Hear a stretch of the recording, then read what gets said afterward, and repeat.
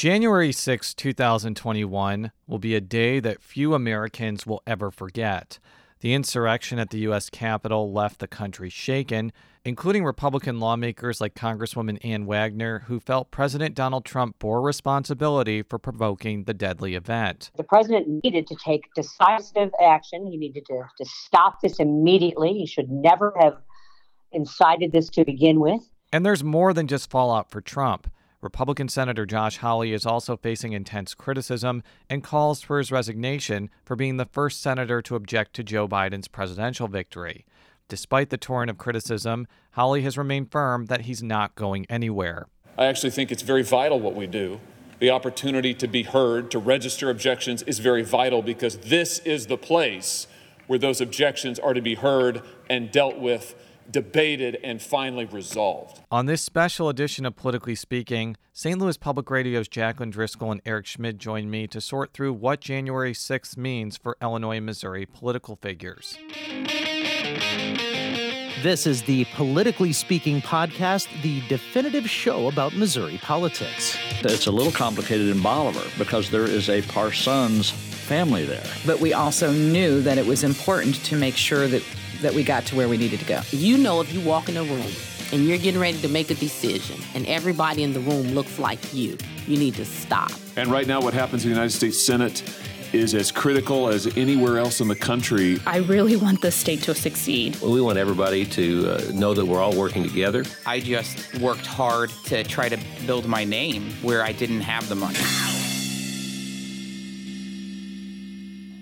And welcome to Politically Speaking. I'm your host, St. Louis Public Radio's political correspondent, Jason Rosenbaum. Joining me for this show is St. Louis Public Radio's Metro East reporter, Eric Schmid, and St. Louis Public Radio's State House reporter, Jacqueline Driscoll. So it's been about 6 days since the insurrection at the U.S. Capitol.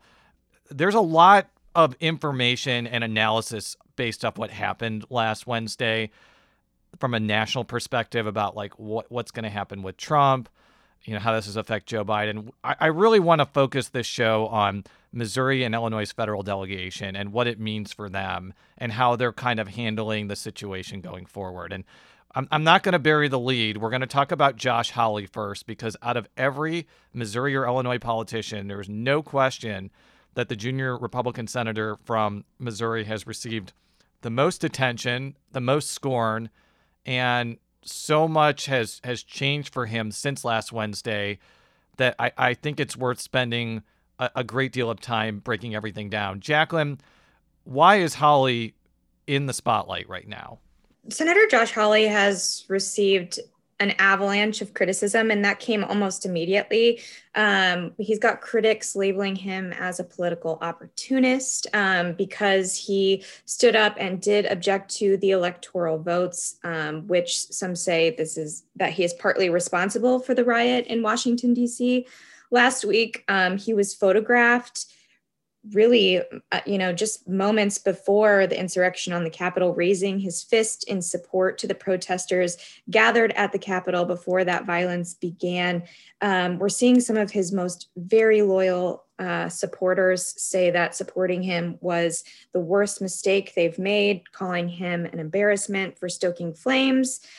Just really not a good week for the senator from Missouri. So he's received a lot of criticism there. People are calling for his resignation, whether that's to come to fruition. I don't anticipate that would be what happens, but people are requesting that he do that. So since last Wednesday, Josh Hawley has appeared on Tucker Carlson's show. He's released statements decrying his book being canceled. He has released statements on the death, I think, of a Capitol Police officer, and has basically said to other media sources, not us, I never received a statement from his office, by objecting to Pennsylvania's electoral votes, he was giving voice to people in Missouri that felt that Donald Trump's election was stolen from him. Here's a clip from him on the Senate floor after the insurrection happened and after everybody had been cleared out of the Capitol, explaining why he continued to object. And in this country, in the United States of America, we cannot say emphatically enough, violence is not how you achieve change. Violence is not how you achieve something better. Our Constitution was built and put into place so that there would be, in the words of Abraham Lincoln, no appeal from ballots to bullets, which is what we saw, unfortunately, attempted tonight. There are some Republicans, not all, because I've seen people supportive of Holly, like State Representative Hannah Kelly tweeted out her support for Holly today, which is Tuesday. But one person that you talked to that has been especially critical of Holly is State Representative Shamed Dogan, a Republican from Baldwin. Here is just a small sample of what he told you, and then I'm going to have you explain more of that conversation. For him to still stand up after seeing a woman lose her life and to not even mention that woman losing her life yesterday during his speeches, Josh Hawley he's lost any respect I had for him, which was pretty low at this point anyway. So Dogan was incredibly angry, would be a good characterization of the conversation I had with him. And I will say that when we spoke, it was the day after everything happened at the Capitol. So everything was still very fresh. But Dogan is a Republican who has been critical of President Trump. And I believe because of parts of his district, the way they fall, it's not an uber conservative district. So we do hear criticism of Trump from Representative Dogan. But to say that Representative Dogan was upset, it is probably too kind. He was very angry by what we saw at the U.S. Capitol. So in addition to a number of activist groups and Missouri Democratic Party calling for Holly to resign, I've also seen senators like Patty Murray of Washington also calling on Holly to resign. If I had to guess, I'm not expecting him to. There's not a lot of leverage beyond his book deals being canceled and John Danforth saying he's sorry and Sam Fox and David Humphrey saying they're sorry and saying they're not going to support him.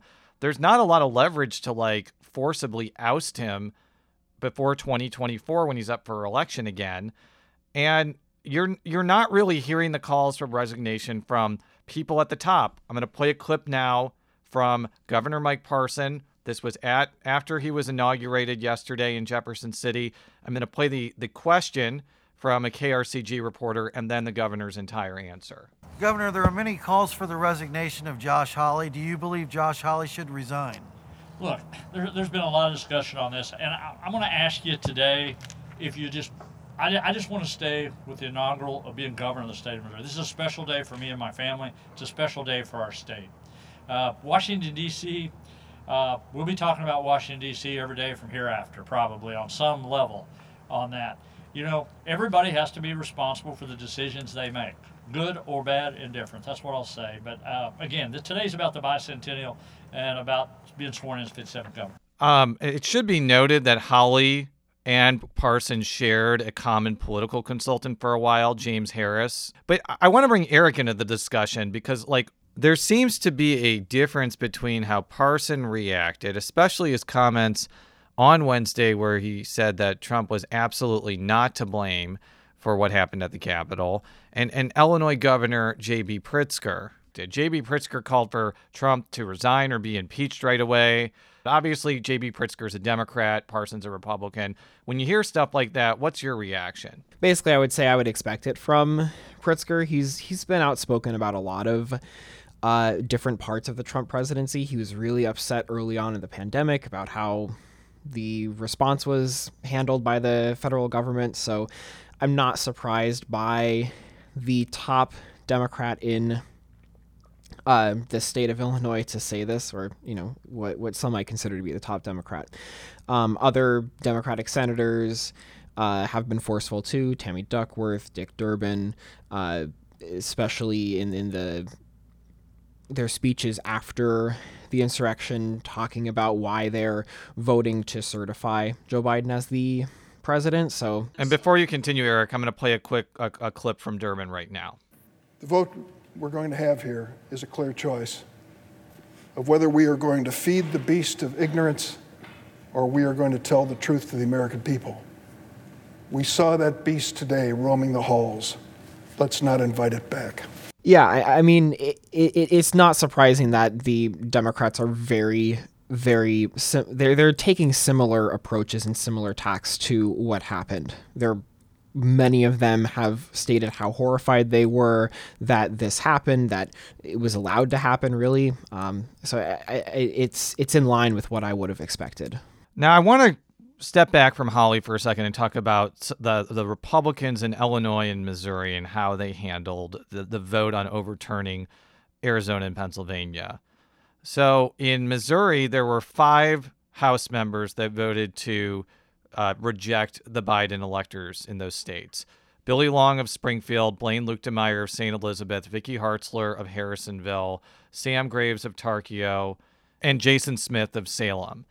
And in Illinois, when we're talking about our coverage area, Rodney Davis and Darren LaHood voted to sustain Biden's electors, and Mary Miller and Mike Bost voted to reject them. And some of the lawmakers I just mentioned who voted to reject Biden's electors were defending their decisions even after the violent siege that we saw. I want to read a statement from Hartzler, who said, "The need to ensure election integrity has not changed, and the concerns regarding voter integrity are not washed away because protesters, many of whom supported President Trump, stormed the Capitol today." Jacqueline, I'll go to you first before I go to Eric.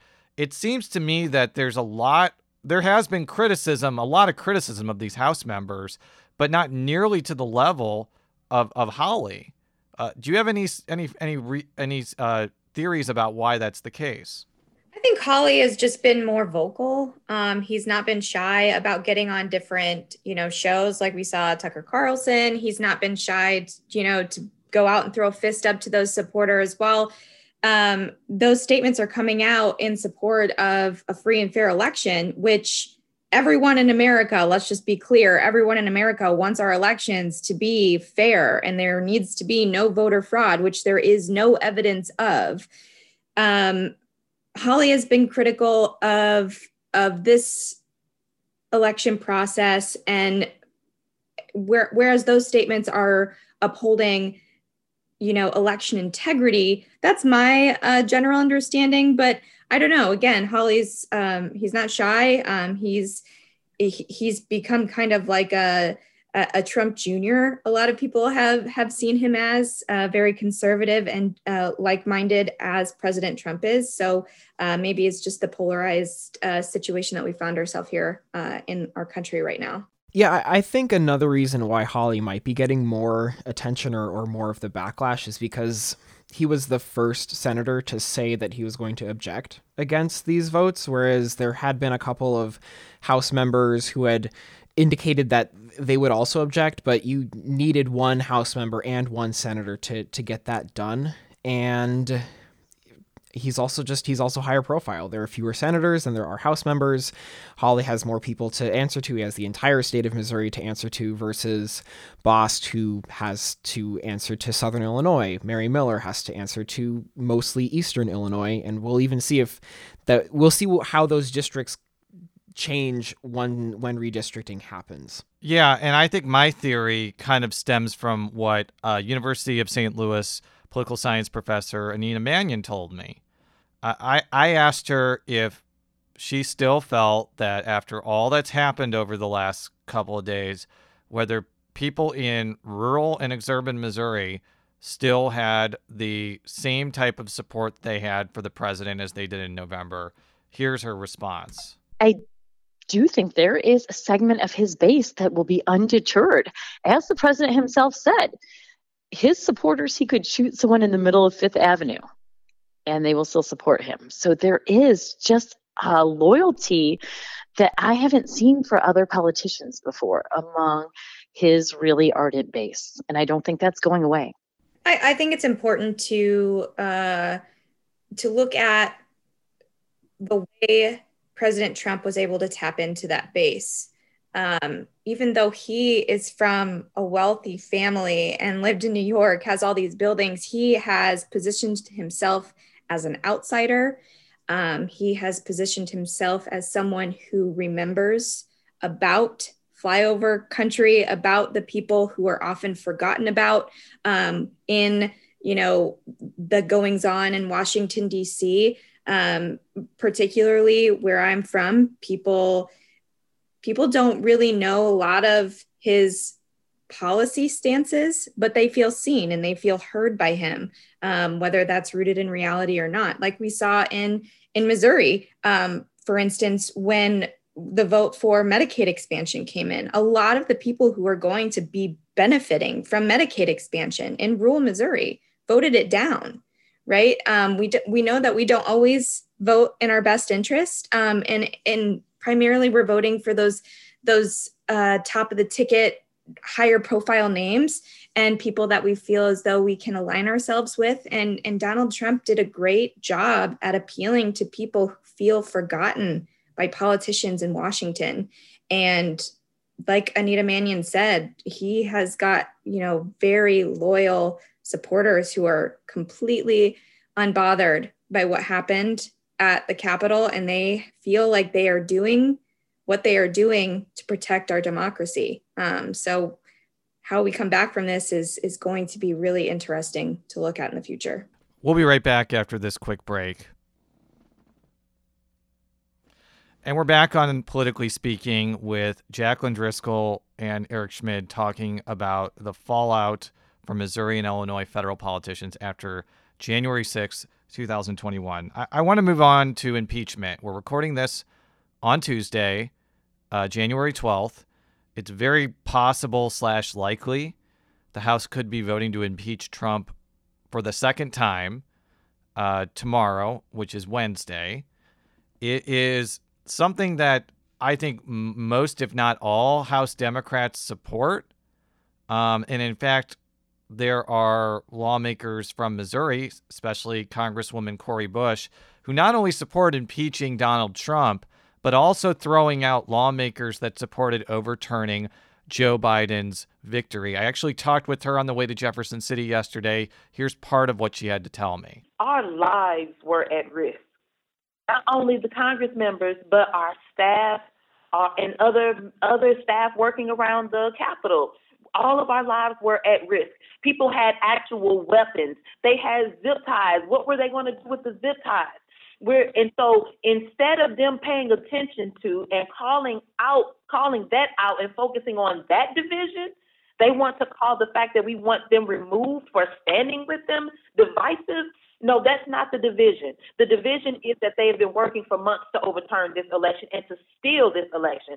That was the division. The division is where were they when George Floyd and Breonna Taylor were murdered? Where did they stand? Did they show up at a protest, and were they bringing unity then? Now, what Bush is referring to is kind of the response from a number of Republicans, even ones like U.S. Senator Roy Blunt, that did not support overturning Joe Biden's win, but are not enamored with impeachment. And that is, there's not much time left in Trump's term. It's best to just let him fizzle out and let Biden become president. And that is basically the message that Blunt provided in an interview on Sunday with CBS's Face the Nation. Here's a clip from that. You don't believe he has committed an impeachable offense? I don't think there's any, that's not really the question. The question is, is there any, well, I'm giving you my answer. Is there any likelihood that he could possibly be removed between now and January the 20th? And if there's no additional ensuing event, my belief is there is no possibility of that.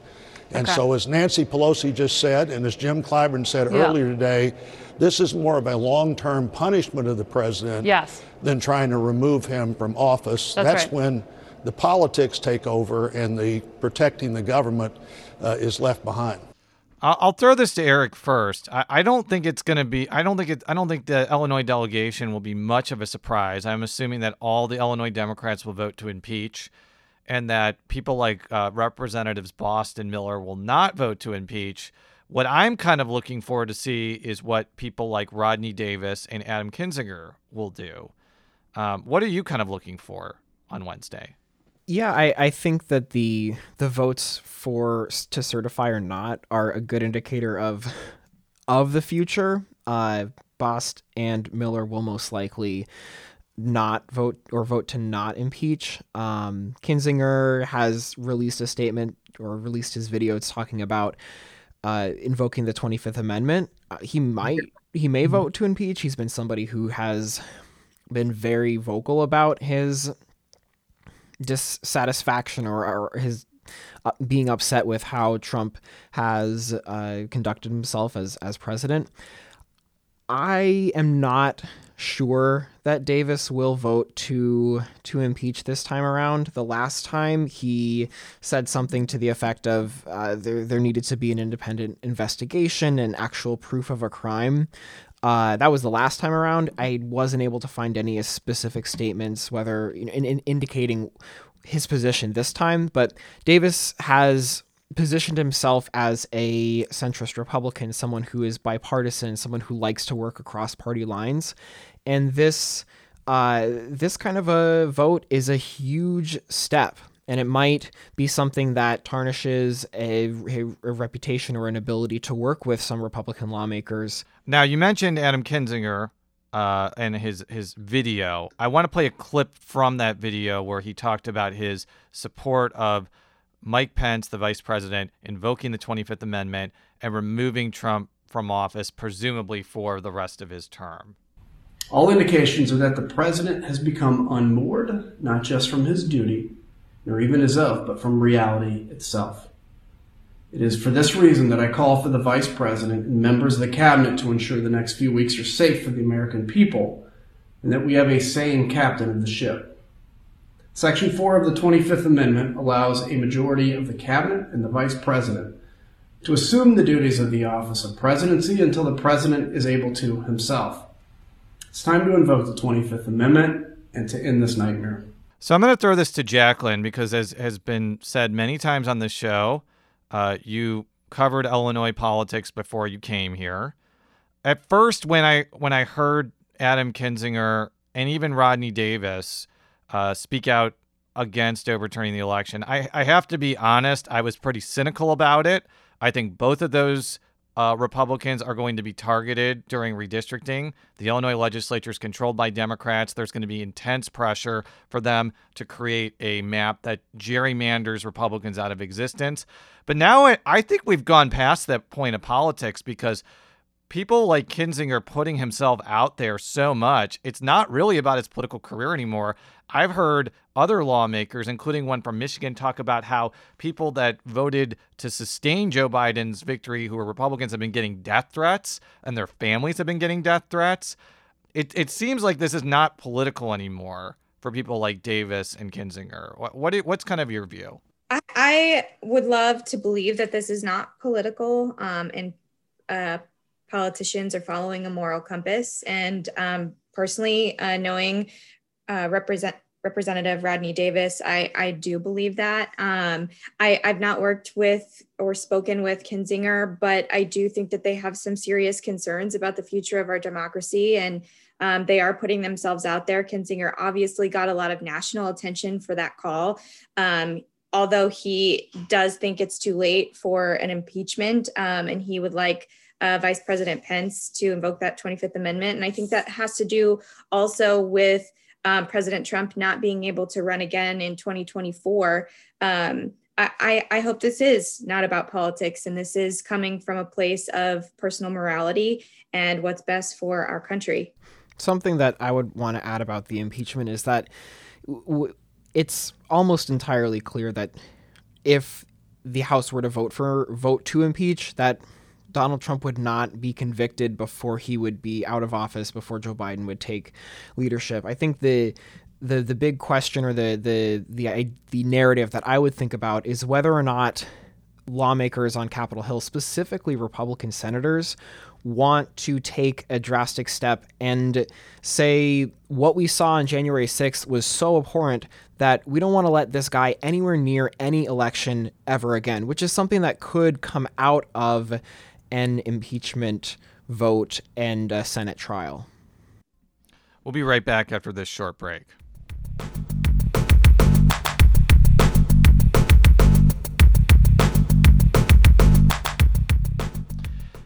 And now we're going to use the last few minutes of this show just to provide some final reflections I don't know if 3 public radio reporters who cover Missouri and Illinois can really sum up what's happening for the nation. But I know for all 3 of us, last Wednesday was a difficult thing to witness, as I said on the outset.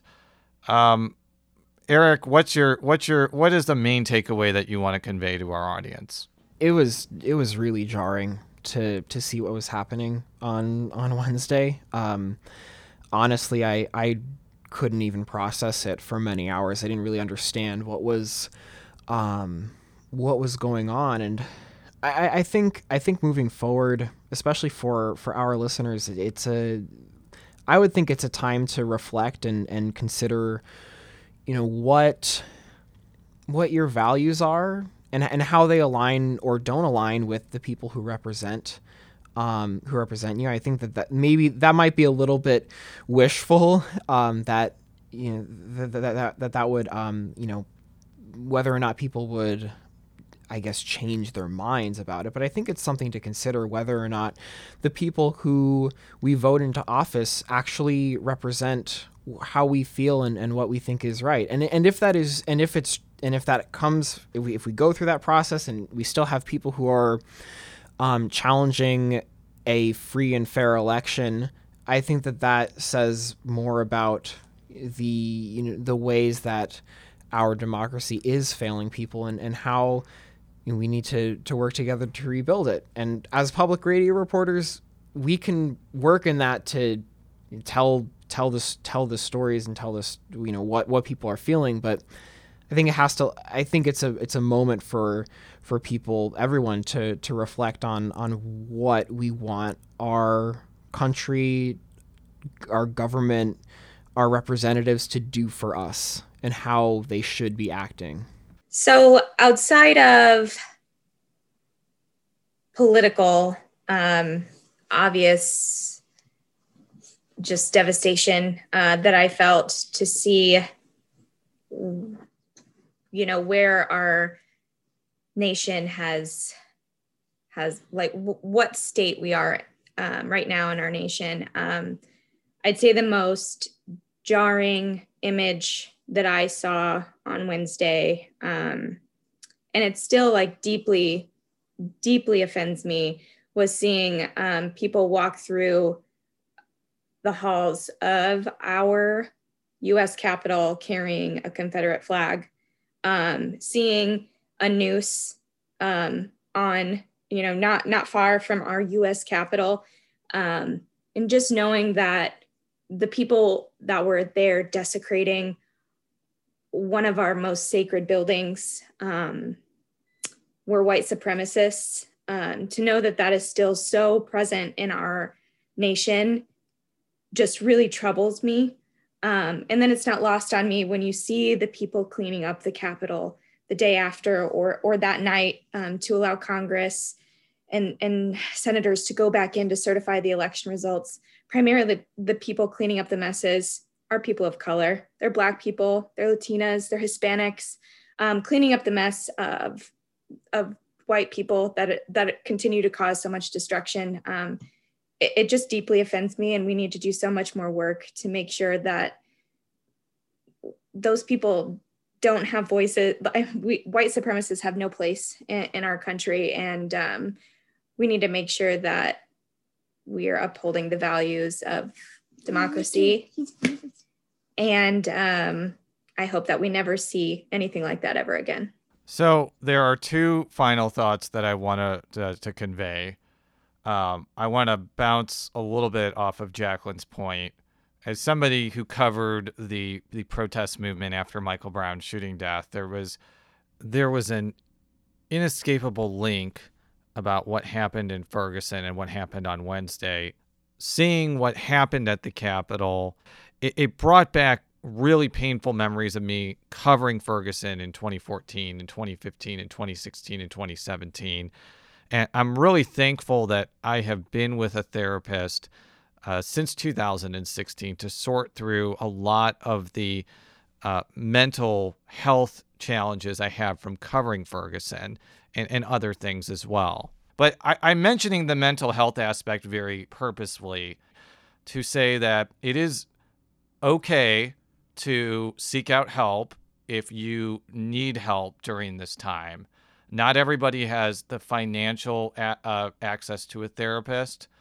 And even if they do, it may be that they can't get one right now, just because I assume that a lot of therapists are definitely booked and have been since the pandemic.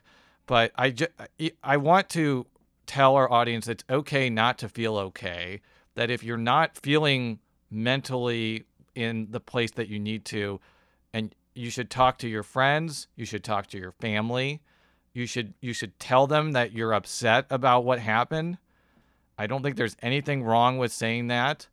And I also think that, and this may seem counterintuitive, I think that obviously a good coping mechanism is to just turn off all your devices and not pay attention to what's going on. But I feel like what's going on in our country is too important to shroud ourselves in a digital veil of ignorance. And I think we have to be watchful of what's happening, but I think everybody needs to make sure that they are checking in with the people that they need to over the next few days and months. Jacqueline, Eric, thank you for joining me for this show. We're going to get back to doing shows with guests later this week. Follow me on Twitter at jrosenbaum. stlpublicradio.org is where you find our stories. Eric, where can we find your stories? You can also find my stories at stlpublicradio.org. And you can follow me on Twitter at Eric D. Schmid, and that's SCHMID. There's no T at the end. And Jacqueline. At Driscoll NPR. Thank you very much, and until next time, so long.